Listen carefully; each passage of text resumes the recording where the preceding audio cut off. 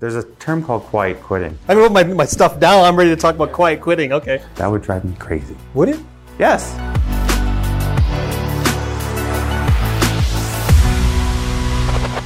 The times are really different, aren't they, now with quiet quitting? Have you heard of that? Yeah. How does a small business deal with that? I'm switching it on. I gotta put my stuff down. I'm ready to talk about quiet quitting. Okay. So, as entrepreneurs from a different era, for myself, I'm in this middle generation where it's, we have our family's background coming from East Africa here. There's so many chips that we have, and maybe again, it's our own selves that we want to not fail. Just make it somewhat, whatever that means to somebody in life. It's a different breed. So this Gen Zs we're looking at and all these generations that are coming up, there's a term called quiet quitting, meaning... And just for the audience, let's define what quiet quitting is. So I work for you, Faisal. It's 5 p.m. I'm off shift. But Faisal, you called me and say, hey, Zach, there's this client that just needs you to fax this in for them. Fax. Email something to them. Can you do so? Sorry, Faisal, I'm off work. I'll deal with it tomorrow morning. Mm-hmm. Work-life balance. Mm-hmm. So I see both sides to it. Mm-hmm. But as an entrepreneur, as a business owner, that would drive me crazy. Would it? Yes. Okay.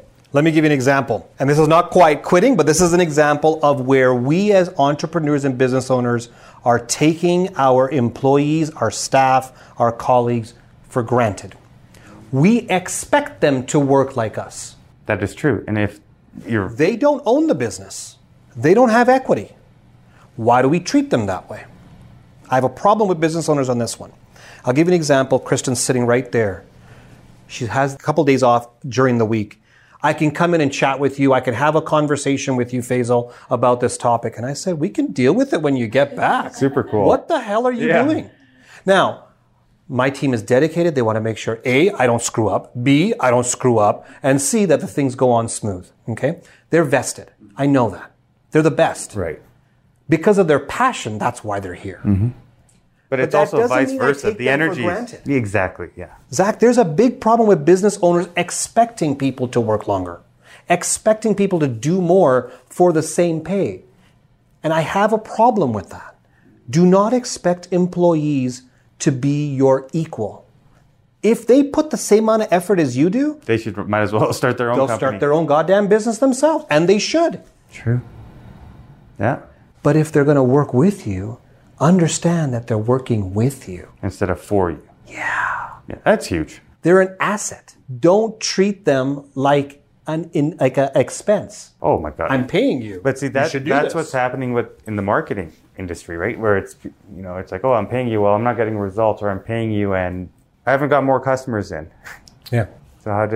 So why should they spend the money? Small business owners, right? So there's a struggle right now. There's a shift. And then the boomers are retiring. So there's this whole collapse right now going on. It's really interesting when you look at it. Where you're hearing about quiet quitting, when you're hearing about it's harder to find quality employees, part of that is the economy. And I'll give that as, I don't want to say it's only one issue. Part of it is the economy.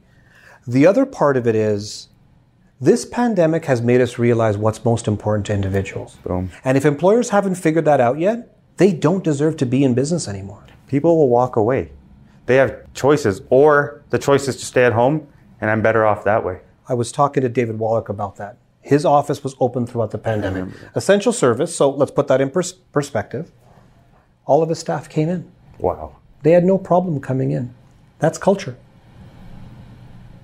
When you have members on your team that don't want to be around you, that's a you problem, not a them problem.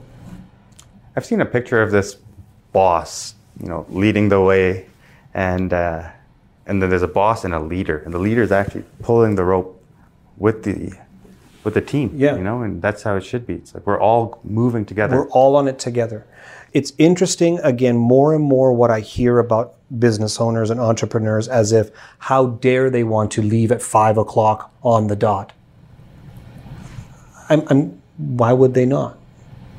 Yeah. How dare they not put as many hours? They get paid for 37.5 hours. They should work for 40. Why are they taking so many breaks? Why are they going on lunch? What are we running here now?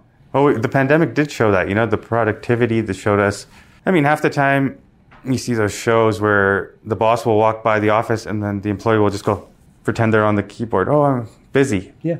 You know, the work's already done. You're just sitting there. Let that person enjoy a quality of life. Go do things. This is a key thing, especially if you're hiring for individuals that are above minimum wage. Okay?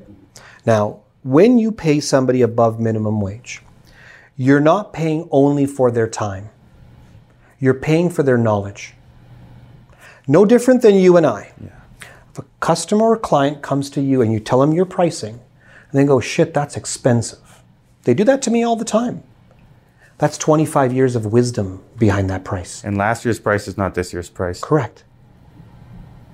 There's wisdom behind that. I don't pay this team for an hourly rate. No. We pay for results. They know how to get the results. It's evidently clear. So Right? yeah, they've nailed it. And so that's why I think it's important that when business owners are looking at their employees, you're not paying for the hour. You're paying for the wisdom. Because when shit goes wrong, it's happened here, Zach. When things go wrong, whenever we're doing a live podcast or webinar and everything's going crazy, I'm not the one that's fixing shit. No, because I'm actually getting out of the way. You guys handle this. Wisdom with my team. When they're trying to make sure that we can get every single one of our viewers online, in person, making sure it's recorded, making sure that we got it edited, posted it out. And that's just the content team. There's a whole client service team that I have. They're the ones that are doing it.